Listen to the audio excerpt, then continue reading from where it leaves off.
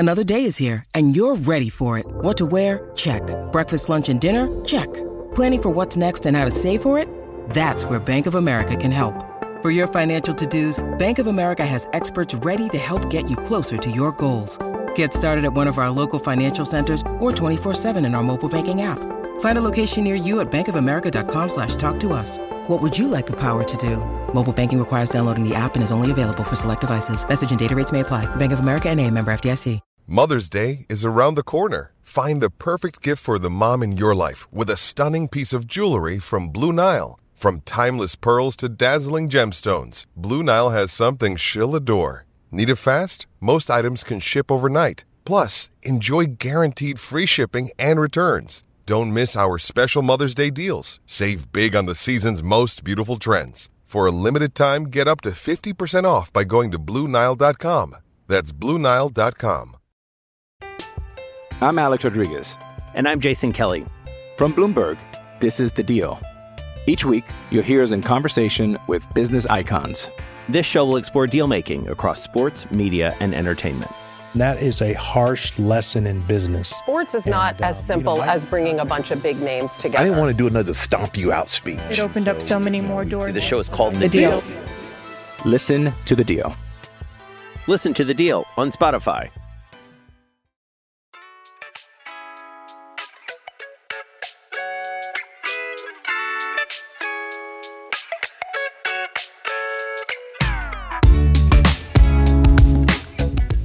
Oh, boy. He always seems to get involved, doesn't he? I'm telling you, too many coconuts have hit him right on top of the skull.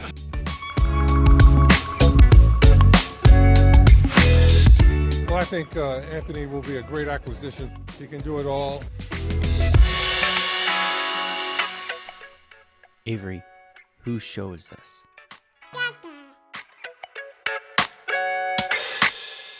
And we're live. Welcome everybody here to the Lakers Lounge. This is not a lowdown. This is a Lakers Lounge episode. Reason being, I am joined by Raj Chapalu. He was just marveling at the fact that outside my window right now, it is 37 degrees. And he was saying how, freezing it is because it is like, what, 67 outside for you right now? It's 67. I don't know what make it.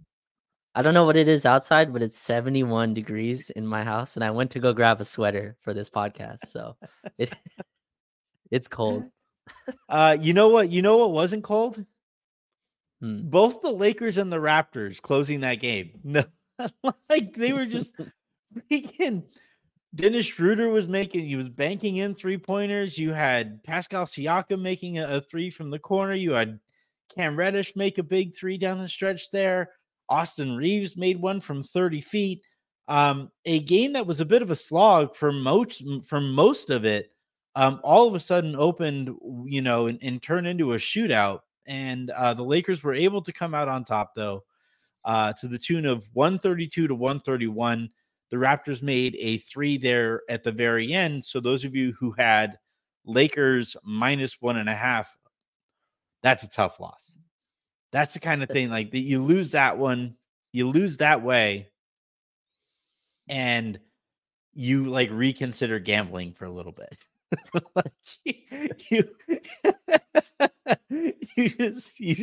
you question some life choices, and you have to explain to your wife why you're pissed that the Lakers won by only 1 point. No, Have I told you the one time I gambled on the NBA? This is the one time I did it. So this was like 3 years ago, and we were in Vegas. Me and my mom, I think, were on vacation in Vegas, and the Warriors and Grizzlies were playing a play-in game. And I was like, there's no way the Warriors lose this play-in game. And I'm in Vegas, and I'm like feeling good. So I go downstairs to the casino, and I think I go put 200 on the Warriors. And Ja Morant hits like 6 threes in this game. And Ja was like a 29% three-point shooter, I think, at this time. And these aren't like spot up. These are like off the dribble pull up threes. And I told myself, never again. The Grizzlies won that play-in game. And then we obviously beat the Warriors in the next play-in game. But I was like, never again. The Grizzlies beat the Warriors in a damn play-in game. And I just lost $200 for no reason. and I didn't enjoy one bit of a really fun Warriors Grizzlies playing game that night. So it's like I don't want to watch basketball this way. Yeah, it was an incredible game, and I was miserable. I was like, damn it, no! Like every single possession. Who do you think was more upset about that loss, you or Aaron? Yeah, it's probably close. Are you a gambler? Like, do you ever, not at all?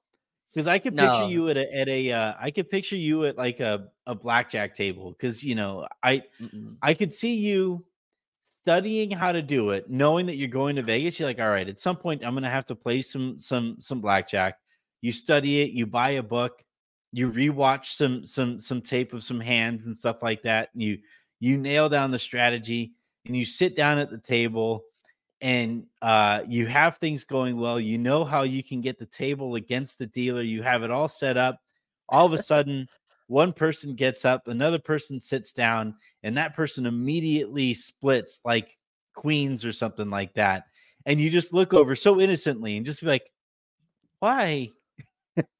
Because they just fucked up the entire math of the table. Like, that's the scene I picture of you gambling in Vegas. The only gambling I do in Vegas, and this is free game for anyone who wants. $5 a hand. Yeah, no, so this is free game for anyone who wants it, and maybe just people do this anyway. But like in Vegas, they have the bars with the casino game on it, and so I found out recently that they give you free drinks if you play those games, and there's no like minimum that you need to play. So like you just like you can put some casinos will hold you to a minimum. Like there is like a hand a minute type of minute or a minimum there. So what I learned is you just have to be playing. So one time the guy's like, hey, you're not even playing. I was like, oh, okay, like let me get back and start playing. But like, yeah, so they just want to know that you're at least playing. But like I'll put a 20 in. Like maybe like I'll win like $1, lose $1, like back and forth on. I'll just play blackjack on the thing, and then you'll get like 2-3 drinks out of it, and then you can just cash right out for anyone who's like looking for a easy way to get drinks in Las Vegas. Rod's just like happily giving away some of the easiest known or the most known secrets in the world. I can't judge because that is my favorite thing to do also. Okay. So other people do this. I didn't know. I'll go into like the high limit room and do it there because it's like a little quieter. But and they have better wine usually in those rooms, and that's how I do it. But no, enough about that. The Lakers got a huge win. Or they didn't lose and miss out on a giant opportunity. Justin Tyndall writing in here and summarizing the game. 4 Toronto starters scored over 20 at better than 50% from the field. Every Toronto player played more than 15 minutes, scored double figures. They have 15 wins. Thank God Pirtle didn't play. You know what? I can't disagree. On that last one. AD went off.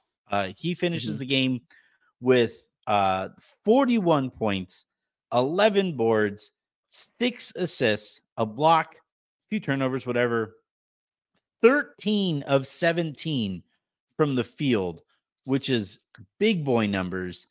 2 of 2 from 3-point range, and 13 of 14 from the free throw line. Offensively, Raj, that's about as good a game as you're ever going to see from somebody, right? Especially from AD. AD was incredible. I just like the insistence on giving him the basketball, and I thought we kind of lost that a little bit. Toronto sent 2 at him after, I believe, the first quarter. I think he had like 17 or 16 points in the first, 7 for 9 before even the fourth quarter. And yeah, he just looks, I'd argue, Anthony, this is the best basketball that he's played as a Laker, just like in terms of this stretch of basketball that he's played. I don't think there's another time where he's been a Laker where he's played this well, other than maybe the 2020 playoffs, which was more just jump shot kind of reliant. But no, they went to him every single time. I thought Toronto doubled him in very strategic ways that kind of took away the paint. Toronto was like plus 12 inside, I believe, going into the fourth. They sent doubles. They had Vando cutting. He was kind of kicking out to guys, kicking out to shooters that were cold. Austin was missing But AD got the defensive player of the year stop at the end on Scotty Barnes. He was switching out on Siakam. He was protecting the rim. And then we were looking at it like, oh, yeah, he only has like 20 points or something going into the fourth quarter. And yeah, he finishes with 41, 11, and 6. Just a monster night from AD. He's special, man. And I hope the Lakers can collect some wins to like get him into these MVP and DPOY conversations. But he's held his own. He's carried the team so far, and another just monster night from him for sure. We'll talk more about AD here in a second. Elsewhere in this game, it was funny. We were sitting there, we're like, it feels like a bit of a quiet game here for LeBron. Mm-hmm. He finishes in 35 minutes, 8 of 17 from the field, 2 of 5 from 3-point range, 4 of 6 from the line, 5 boards, 12 assists, 22 points. And we're like, kind of a quiet game. You look at like all of the Raptors that you would say played really well in this one. Pascal Siakam, 25 points, 4 rebounds, 3 assists. Scotty Barnes, 26 points, 3 rebounds, 6 assists. RJ Barrett, 23 points, 10 rebounds, 5 assists. Emmanuel Quickley, who fouled out, 21 points, 5 rebounds, 5 assists. And you're like, man, all of those guys look like at various points, you're like, man, this guy's killing us. This guy is playing really, really well. This guy's having an incredible game, right? In RJ Barrett's case, that's like one of the better lines that you're going to see him in all aspects of the game.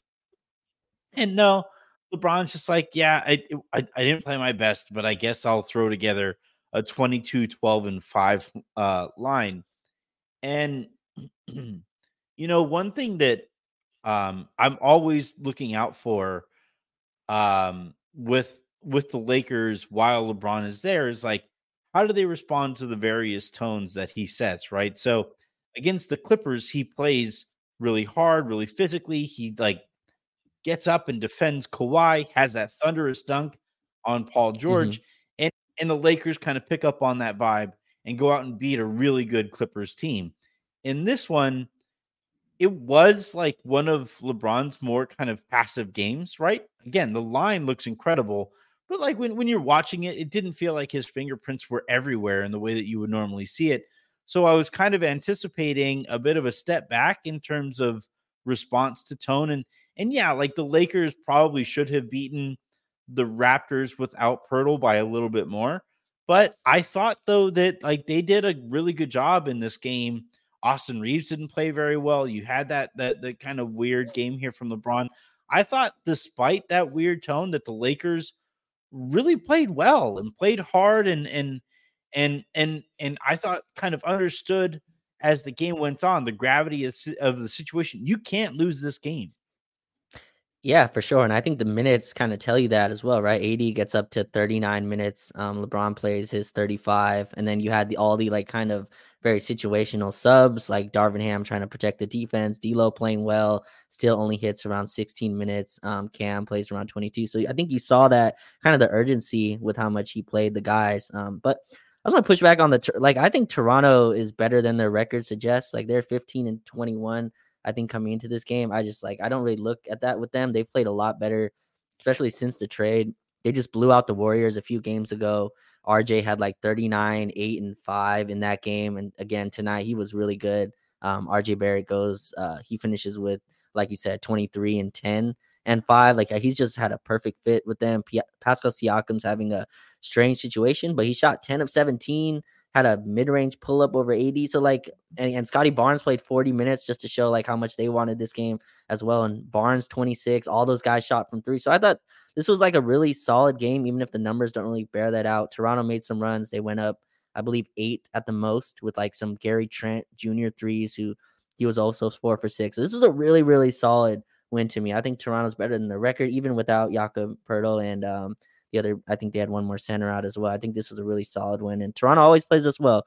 I'm pretty sure AD has like his lowest scoring margins against them, and that's a lot to do with Nick Nurse, but that has a lot to do also with Toronto's personnel. They have a lot of switchable wings, and you're making the point, I believe, on All Access during the Clipper game that Austin is going to struggle against these like big kind of wings that can chase him around ball screens, and Toronto's another team that does that. They throw a lot of big wings at him, and he had a tough time kind of getting his offense going. and he got going late. So I thought this is a really, really big, tough win that they had to get. And I thought you saw that with the minutes, and you saw that with the game plan that was executed. Funny thing about the LeBron thing, Anthony, I thought it was like, I think it shows a lot that down the stretch, they still went to Austin. Even with the rough night that he was having, he still had the ball late. It was still him controlling. I think that's massive. I think that, shows something. That's an important detail here, like that they really trust him with the ball, even in games where he's really not shooting well from anywhere. I thought that was big and just shows a level of trust that they have in him. And in Darvin kind of going back to him in late game situations, and he came through. But no, it's a huge win. I think this is a solid win. I'm higher on Toronto than I think most. I love the Quickly and Barrett kind of addition for them. But yeah, it's a big, solid win and a fun win with a lot of scoring. We got a scoring high game, Anthony. When's the last time the Lakers dropped 132 points? Like, it's been forever. We've been watching these damn defensive battles, and I love defense, but like sometimes you got to win a barn burner, I think they call it. Like sometimes you got to win a barn burner, and they did tonight. I'm having an out of body moment right now as my large adult son Max is at the podium. We have a Max Christie podium game. Let's go. Look at this. My dreams have come true. You mentioned the fact that the Lakers went back to Austin, and we'll come back to that here in a little bit. But I actually thought the more notable, like, go away from, come back to development was actually with AD, where he has that great first quarter, right? Yeah. What do you have, like 20 points in the first quarter or something like that, or 17, I believe. 17, and then had 21 going in the fourth. Yeah, and then like you're watching in the second and third quarters, you're like, okay, when are you gonna get him? Like, where did he go? Are we gonna have another one of these games? And I thought it was both great to see from the Lakers' perspective collectively that they would go back to that and remember, oh, yeah, that's right. Thaddeus Young is guarding Anthony Davis. We should maybe get him more involved and keep him involved. But also, I think from AD's perspective, where when he caught the ball in the fourth quarter, he had bad intentions, right? Like every time he was catching the ball, he was trying to get to the rim. Every time he was setting a screen, he was setting good hard screens and then running to the front of the rim. It was good to see AD, how many games, Raj, have we seen where he has that great first quarter, and then you look at the end of the game, you're like, where did he go? But the fact that the Lakers went back to him, when I do these things, obviously we analyze the game for what it is, and we look at some developments in that game, and we try to explain why a game turned out the way that it did. But for me, if you're doing this, if you're analyzing these games, you have to also do that with like the macro in mind. And for me, the macro takeaway of holy shit, the Lakers figured out a way to go back to Anthony Davis. That is a pretty big development. We haven't seen that nearly often enough. For sure. And I think a big part of that as well. And I said the Lakers needed counters from the team when teams sent help. But biggest thing, Anthony, to me is, and I'm going to keep like beating this drum, is that AD's re-entering the jump shot into his shot diet. He had a pick and pop, big jumper, I believe, late in the fourth. He had a jab step three, right? And I think it's just a lot for AD to try to just barrel to the rim every single time for 40 minutes a game. Like, that's a lot, especially the amount of help that Toronto is sending. So him being able to just implement the jumper, implement floaters, get to the line. He had 14 free throws tonight. Like, I think that all is all part of his game. And when he can put his jump shot in the game, it allows him to attack the basket more, allows him to be defended differently, allows him to attack closeouts. And that's why you saw that Toronto has to kind of play up on him. If not, if he's just not shooting at all, if his jump shot is just not a part of his game, then teams can kind of sit back in the paint and wait for him. But now his game has kind of evolved. And this is part of why I think he's better than he's ever been as a Laker, because his passing is so much better. Like, he has 6 assists tonight. Like, he probably could have had 10 if teams were hitting, but I just like his reads are a little bit better now. Toronto throws a bunch of wings at you where you have to be patient with your reads. And I think he's so much better at that, where he can kind of collect a double team versus like being a fire alarm when a double team comes. How many times when we played Toronto in the past, a double team would come and AD would have to spin on a pivot 3 times before kicking it out to a far cross court pass. And now he's getting the double team and reading and manipulating a defense versus just kind of obliging by what they give him. And yeah, I think that's all a part of it as well. And that's why they were able to go back to him. LeBron threw him in the post, and it helps Anthony to have Thaddeus Young be your main defender like that. That helps somewhat as well, having Thaddeus Young and Siakam be the switch. And even Scotty Barnes, who's a really good defender, he kind of went through in the fourth. But I think the jump shot is so pivotal to being part of this, to him being 13 for 17, is that you can't get 17 to 20 shots up if you don't shoot outside the paint. Like, it's really, really hard. Even a guy like Giannis will come up and just take a free throw mid-range pull-up, and it will drive Bucks fans crazy. But like, what he's doing is keeping himself in rhythm, in offensive rhythm. And that's why AD needs to take the jab step threes. He needs to take the pick and pop jump shots, not for that to be his main threat, just to keep him in an offensive rhythm. And I think that's why he was able to come back in the fourth and drop 20 points in the fourth. Man, just ridiculous. But yeah, I think that's a big part of it as well. Yeah, and it's why for so long you and I would come on here and be like, I know it's right. I talked about this with Tim, right? With Cranges from the Lakers Exceptionalism Pod, something I talk with Aaron about all the time, right? It's not the more efficient shot. It's not the most efficient shot that AD can always take, but it is the kind of shot that keeps him involved in the game and keeps him in the flow of the game and keeps him engaged, especially when he makes those jumpers. You really see like a different kind of light go on behind his eyes where it's like, ooh, I really got it. And it doesn't have to be those like fade away 17 footers that, they're impossible to block, but it's difficult shot to go up. You see those jab step threes. You see those rhythm mid-range catch and shoot jumpers and stuff. Like the adding those different aspects and those different looks to his game makes him such a different offensive player. And it's why I was like begging for him to keep shooting him, even while it wasn't the most efficient shot, because the payoff is a game like this. The payoff to him taking those shots when they aren't the most effective and the most efficient is a game like this, where he is able to stay engaged in the game, and he can see one of those shots go down over the course of it, and he can be confident taking that shot late. Also, I think it has a real impact on his free throws. Like him knocking down jumpers like that and staying in rhythm as a jump shooter or just as a shooter, when he goes to the free throw line, that isn't the first time he's putting that kind of motion on the ball. And I think that really impacts what he, again, 13 of 14 from the free throw line tonight. It's this kind of, it's the opposite of a snake eating itself, right? It's this kind of snowball that runs down the mountain. And the more that you feed it with these things, the more dangerous it becomes. And then you have an avalanche kind of game like you had tonight from AD. I'm Alex Rodriguez.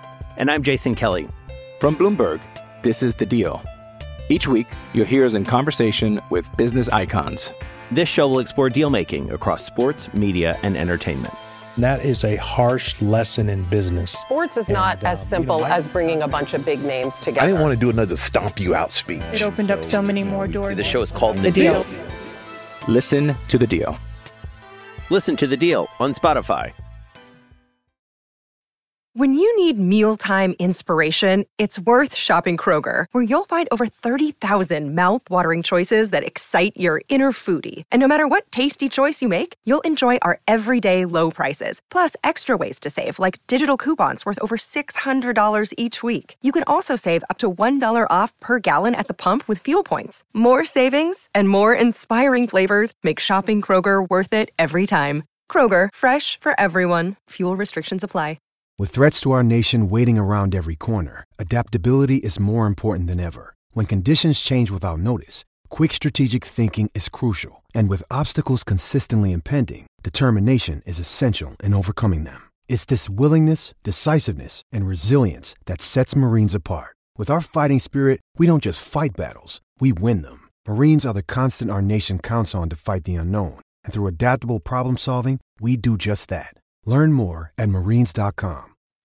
Right. Yeah. And if we can just put a little, and last thing on him, like a lot of lineups tonight where I think I like the Christian Wood and AD units together. I think those help him as well. Kind of just play him with a spacing big. The Vando lineups are a little clunky, but I think they're finding stuff to where when teams send help, because obviously teams aren't just going to let AD play one-on-one. Like just once your superstar starts making 4, 5, 6 field goals, like they're going to start sending 2. But I think that's where the Lakers can really open up and just create this huge. I believe, Anthony, they have a huge margin to like improve on offense. Like they're 28th, I think, still on offense, which is like Washington Wizards kind of level. I think I've heard other analysts say. I think the place they can really kind of improve is, okay, when our stars get doubled or teams send help, where's the help coming from and how can we take advantage? I think Vando being just a 10% more aggressive offensively a part of this, and all this is kind of surrounded by AD being improved as a passer. So I'm hoping that kind of creates this improvement on offense to where now Torian's hitting shots.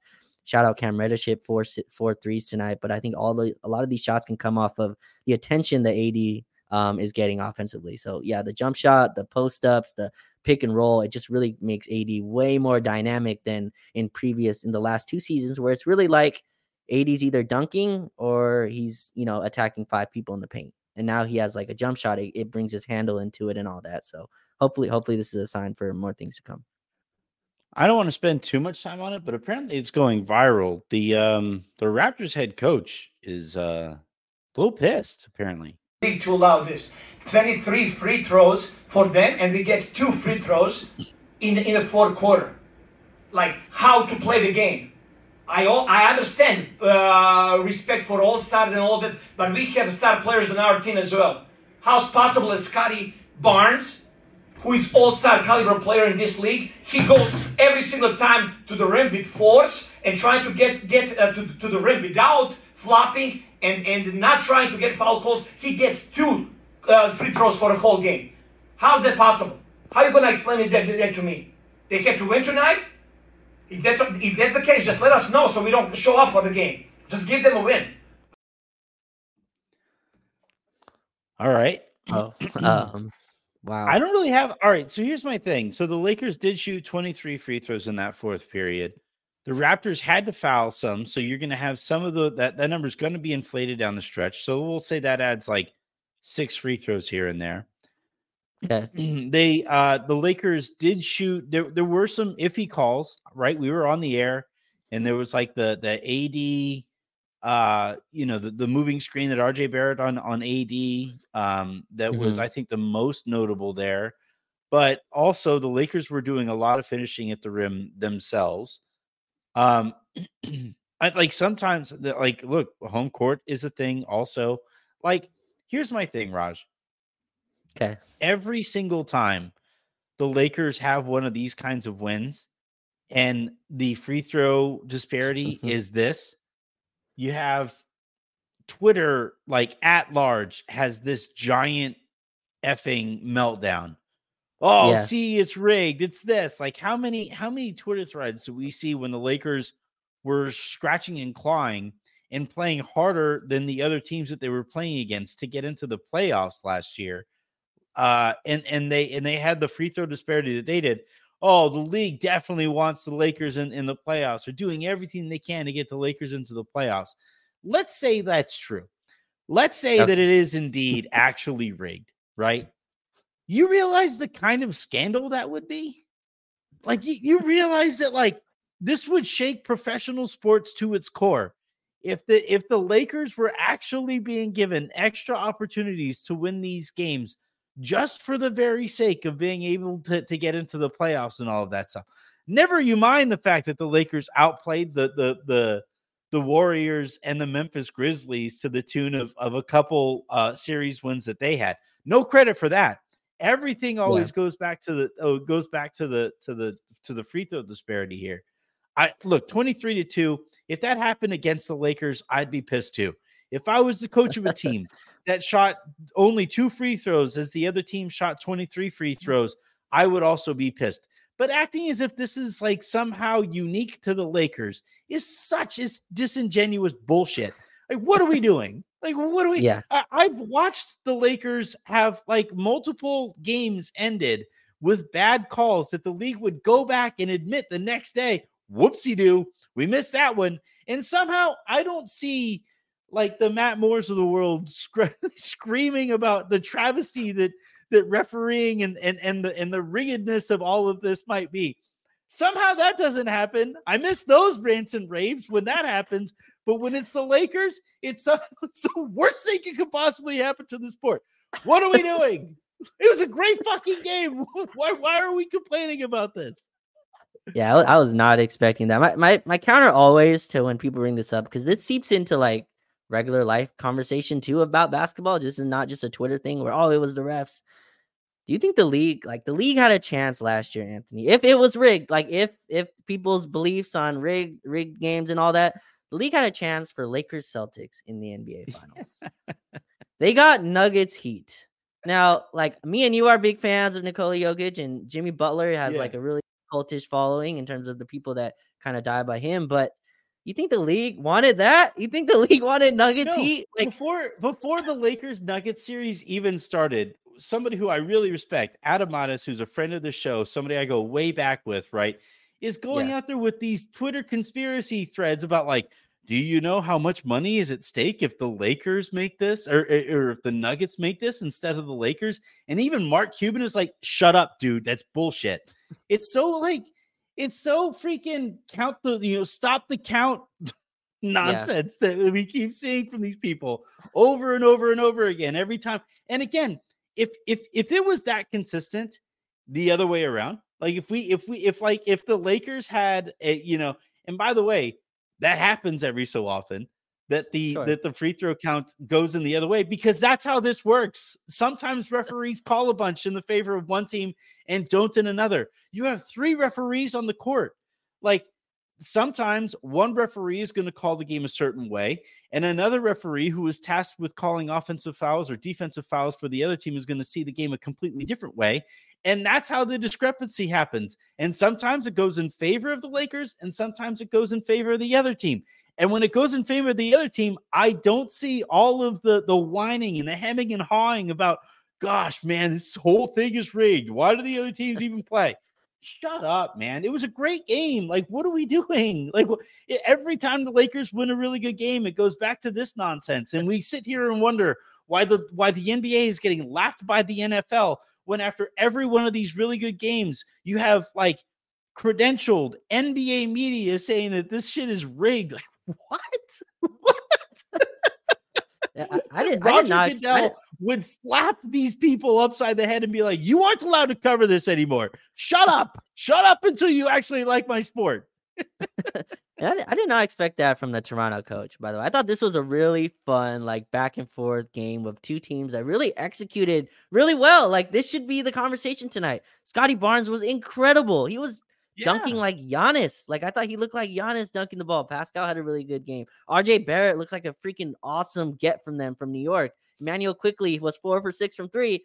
But now the conversation, Anthony, because of what the Toronto coach did, and he has more than right to like feel a type of way. I don't think the free throw disparity was as crazy once you get into all the intentional fouling they had to do. Anthony Davis was like kind of a monster inside. So his 14 free throws are I put those to the side anyway, but go ahead, go complain. But yeah, now that's the story. The story is that instead of, this Toronto team played really freaking well against a Laker team that was desperate to win. And all their guys played really well, but that's not the story anymore. And I'm disappointed in that. I was not expecting that from the Toronto coach. And yeah, no one was saying these things, Anthony. When we were 3-10, where was the free throw rigging then? Where was that? Yeah. Where was it then? I'm sure the league wanted us to lose at home to Memphis. I'm sure that was. I'm sure if the rigging was part of the conversation. So hopefully, it doesn't carry too. Let's get back to this one.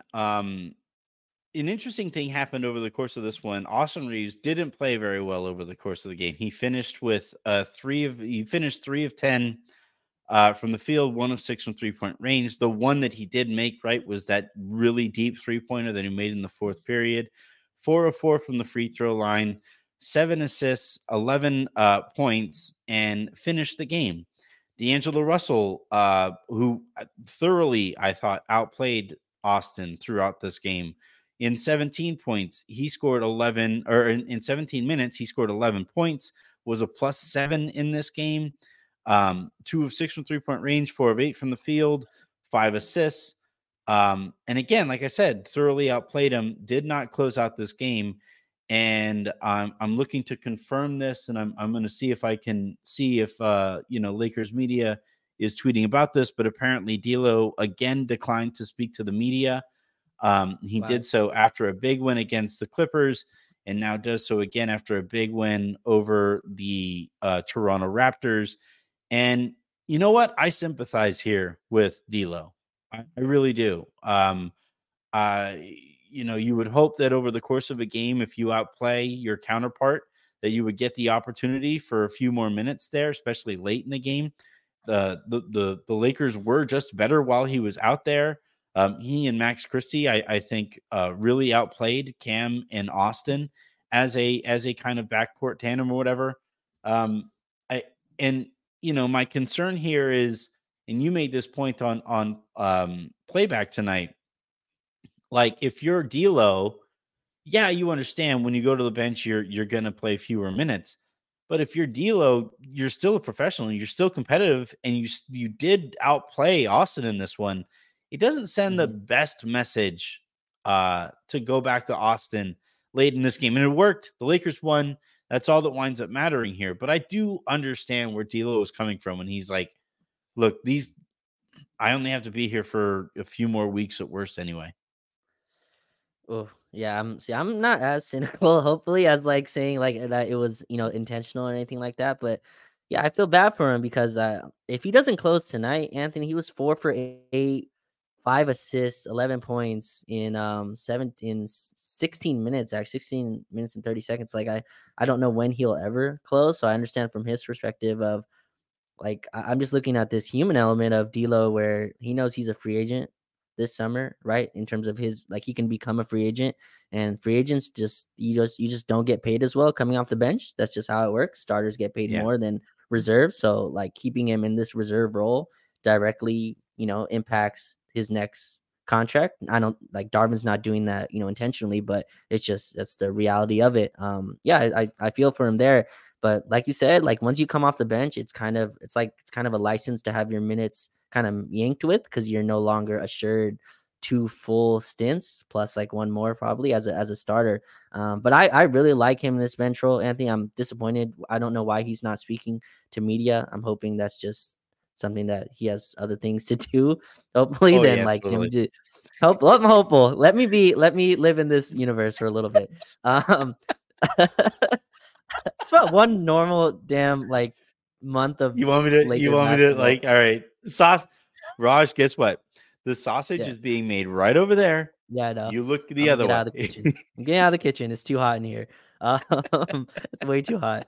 No, but like it's funny because this is actually an awesome role for him, and Austin is actually more reliant on our stars than he is. Like he has way more capability of like functioning as the sole kind of ball handler in a unit. And you brought up him and Max. It's a really nice pairing because they kind of are yin and yang, where like Max is the athletic guard and D'Lo can be his, like, lack of a better term, unathletic self. Like he can just be the skill guard in that lineup, and they surround that with like Christian Wood and an AD and Vando or Cam Reddish, and I think it's just a really nice spot for him to sit in.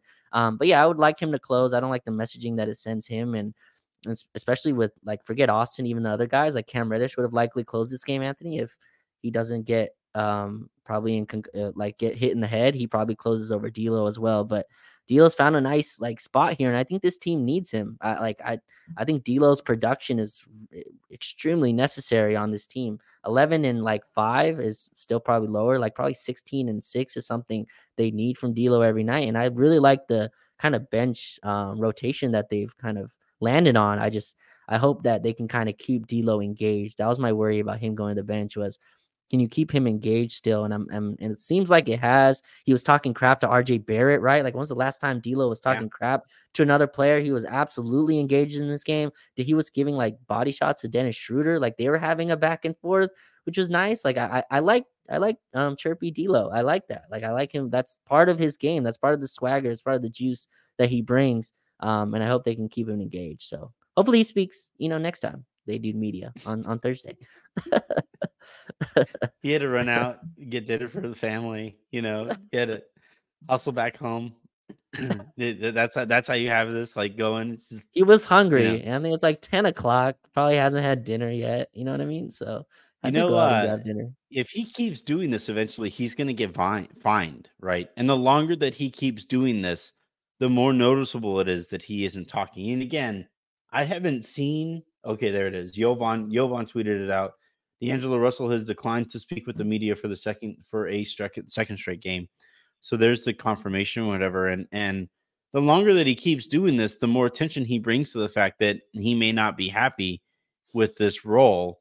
And it winds up being like, here's where you do find the snake kind of eating itself. It, that you're helping yourself in that you don't have to answer these questions. You don't have to, talk to these people that you don't like anyway, but you're quenching your hunger with your own tail, and you're actually hurting yourself by your approach to solving this problem. We'll see what this looks like and all of this stuff. I do know that like earlier in the season, there was some frustration in the locker room directed at D'Angelo Russell for his handling of trade rumors right at the beginning of the Zach LaVine thing. And then, he comes back from injury and I think has played really well in this role coming off of the bench, but he doesn't see himself as a bench player. And this is me speculating. I don't know this for sure, but again, this is a guy who, and I've talked about this on the show a lot, who has been traded by every team that has employed him and, sees the writing on the wall once again. After, by the way, he has a Lakers birthday party for his kid earlier this offseason. And maybe this is his breaking point. Maybe this is where he says, every NBA player will say, well, the NBA is a business. We understand this is a business, business this and business that. And in this case, maybe this is just, he's reached his breaking point and he doesn't want to deal with that business anymore, at least for the time being. And look, worst case scenario, he only has to deal with that business side of things here in LA for another few weeks. On the bright side of things, my large adult son, Max. Look at this guy. Max Christie plays 18 minutes, 2 of 2 from the field, 1 of 1 from 3-point range. Split his 2 free throws that he went up and shot. 6 points, was a +5 in this one, 4 boards, 2 assists. No turnovers in this one. And just continues, I think, to kind of scrape the number of minutes away from say Cam Reddish or other guys ahead of him. I thought coming into this season that eventually there would be a real conversation about Max Christie and whether he should start. And I think we've arrived. I think we have formally and officially arrived here where I think Max is just a better basketball player than Cam Reddish. I like his fit in the backcourt as somebody with a little more foot speed to guard the guys that you don't want Austin guarding with your starters. Now the floor spacing isn't great, but I don't think there's any, noticeable difference in that regard between Austin and Cam. I think we've arrived, Raj. I think it's time for Max to start. He closed. I remember he closed in a game that the Lakers absolutely needed to win. He did. I think this is his first game he closed. I remember, Summer League, you were kind of touting out Max Christie a lot. I was, rewatching the Summer League games. I knew it would pay off. I knew eventually, and Max Christie is part of like my favorite type of like fandom where you see a guy grow. You get to watch from like him drafted to him running the summer team to now being a super productive player. And yeah, I think he's just better than Cam Reddish as a basketball player. He had a shot tonight, Anthony, which there's no way he takes 3 weeks ago. They went to a zone against us, I believe in like the third quarter. And then Max Christie gets the ball and he just jab steps and realizes he's open and just takes a 3 and he drills it. Like it's something he's supposed to do. Like it was just in the flow. I was like, yeah, that's it right there. Like the confidence for him, I think he's a better shooter than even he gives himself credit for. He was he was 1 for 1. So I guess that was the only 3 he took, but he just looks like he plays in the flow. And his defense, to me, he's not as much of like a chaos creator as Cam Reddish is, or even Vando is, but he's more of like a technically sound defender. I think he's our most fundamental. A lot steadier. Yeah, he's our most fundamental and technically sound defender. Like if you watch him, like if a coach is going to teach how to play defense, I think they would kind of point more to like Max Christie in terms of like, this is how you slide your hips, this is how you get around, this is how you body up to make sure like they can't take advantage of you. He's just been really solid. It was cool to watch him close and him to earn that, right? To watch him earn those minutes. It was kind of thought of that he would be part of the rotation, maybe out of the rotation, but he's really earned a spot, and he's kind of going in a upward trajectory. Like he looks like he's getting better, he's getting stronger, he's getting more confident. He had like ball handling duties as well in the fourth quarter. He brought it up, ran a ball screen with AD, hit the pocket pass on the money, and AD hit the jump shot. Like just little things like that. And I just love him next to another skill guard. Like he was running point because all our guards were out at one time, so like he was the backup point guard. And I just love him next to like a D'Lo, next to a Austin. He's really solid. He just has to play. And what did he finish with? 18 minutes. That's probably around the right kind of ratio with versus him and Cam. Cam played 22. Max played 18. I like their minutes kind of split, and then you can kind of lean into whoever's playing better.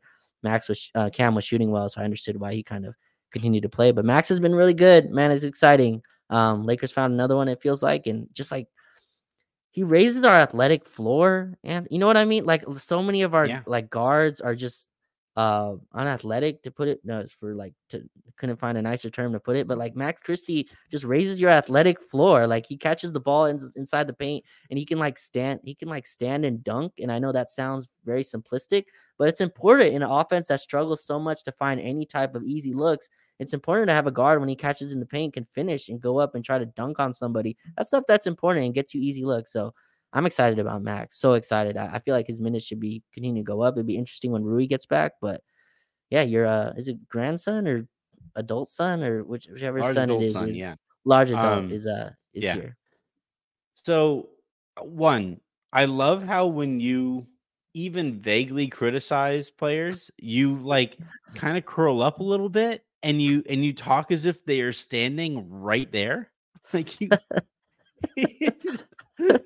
for lack of a better term, you're a little unathletic. I'm sorry. Try to put it nicely. Yes. I think D'Lo knows. I think he knows he's a little slow. That's fair. Yeah. He's been himself for quite some time.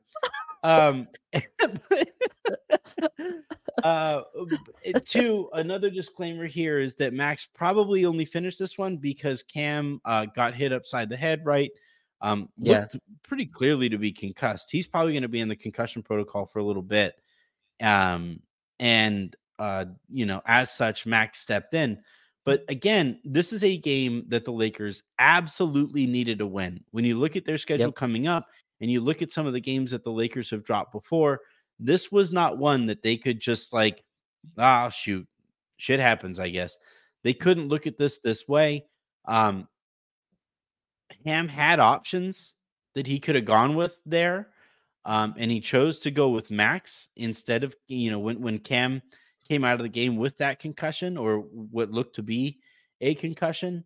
And Max played well, and this is he has guys at his position that he had to guard there, right? He was guarding Gary Trent Jr. He was guarding Dennis Schroeder a little bit here and there.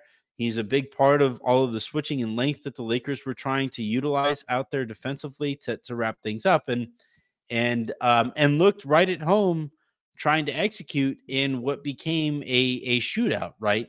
Normally, if Max is going to play well, it's because the game is kind of mucked up. You get out in transition and he looks good there, but he looked just fine in a game that felt like it had real stakes attached to it. So, that's a big development. If he continues to develop and the Lakers have somebody at his position, right? A shooting guard type player who can guard, the Anthony Edwards of the world, I guess Jamal Murray's of the world, and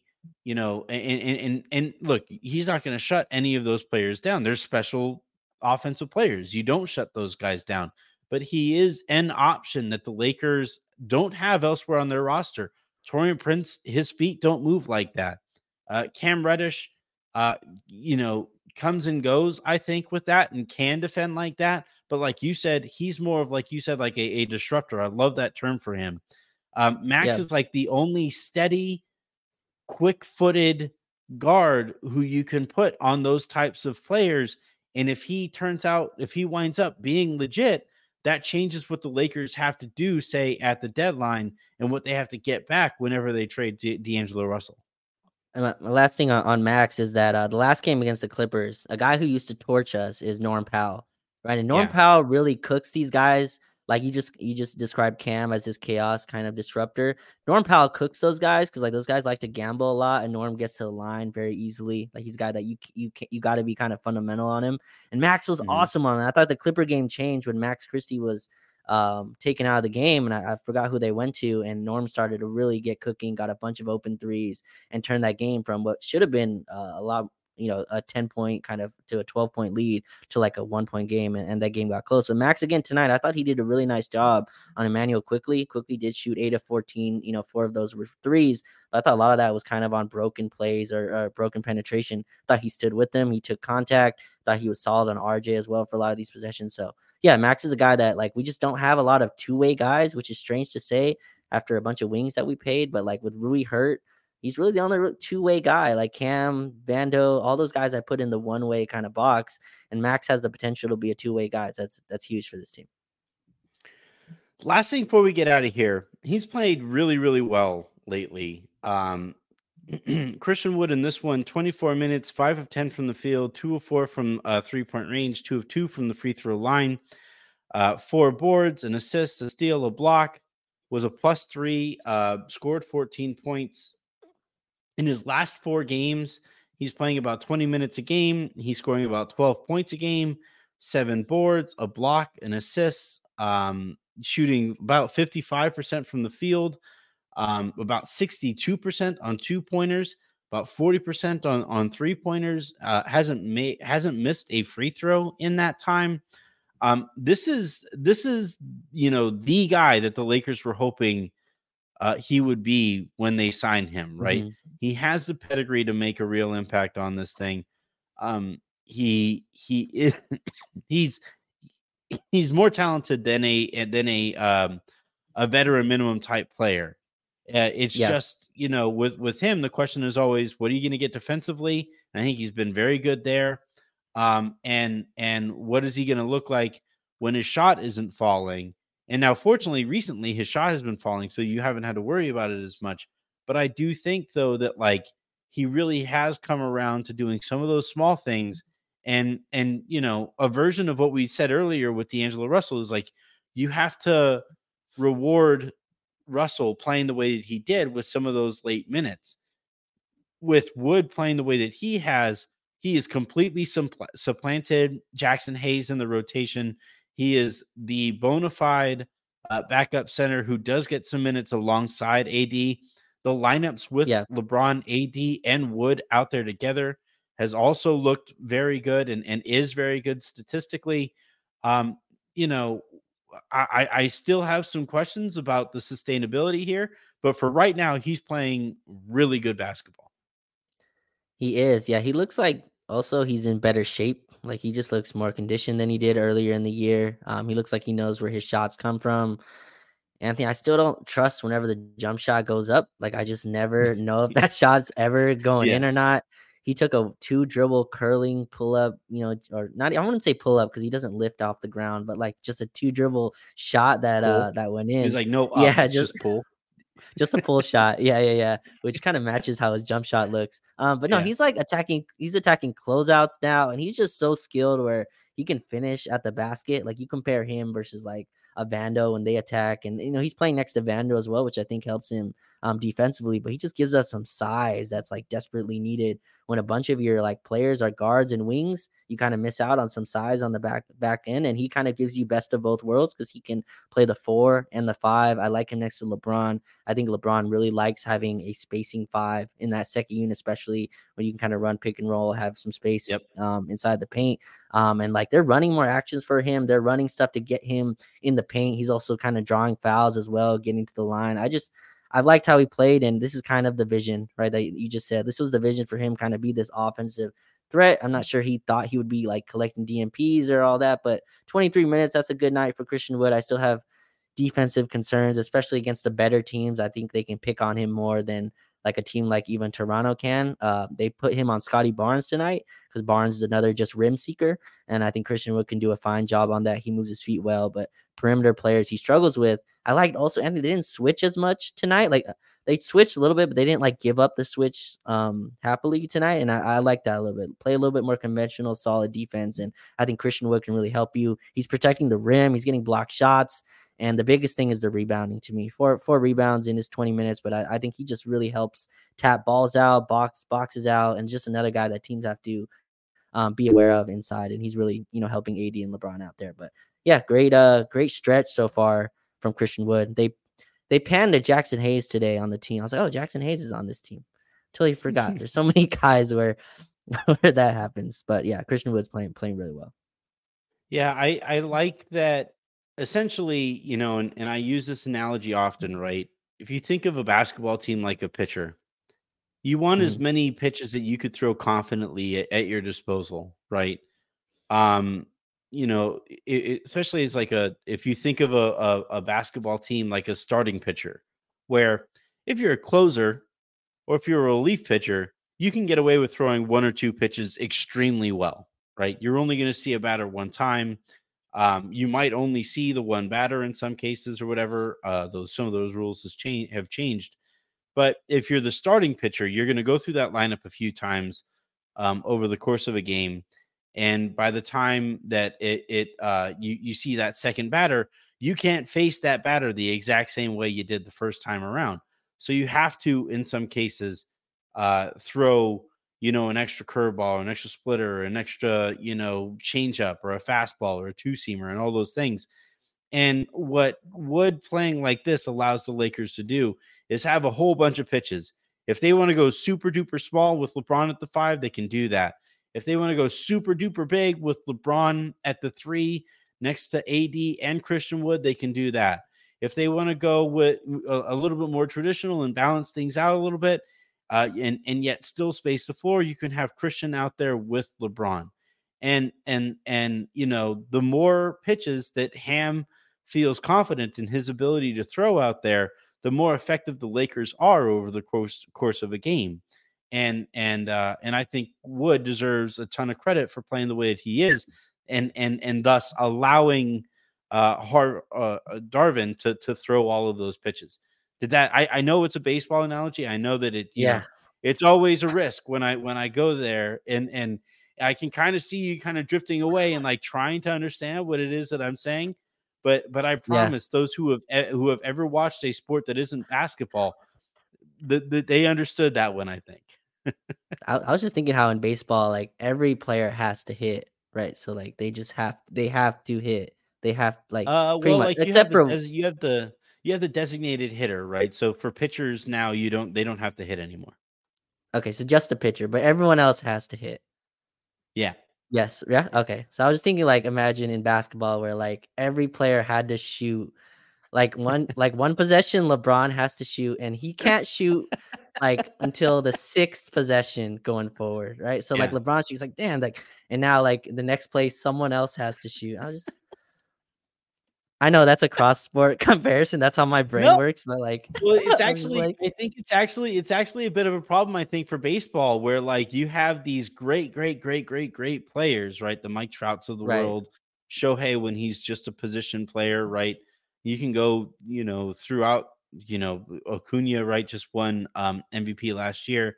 And I do think it's a problem in their sport that the best players on that field only get like 3 opportunities a game to impact the game offensively. And I do think that like if baseball wants to grow, one thing that they really have to address is they want their stars to have more impact on a game by game basis than they currently do.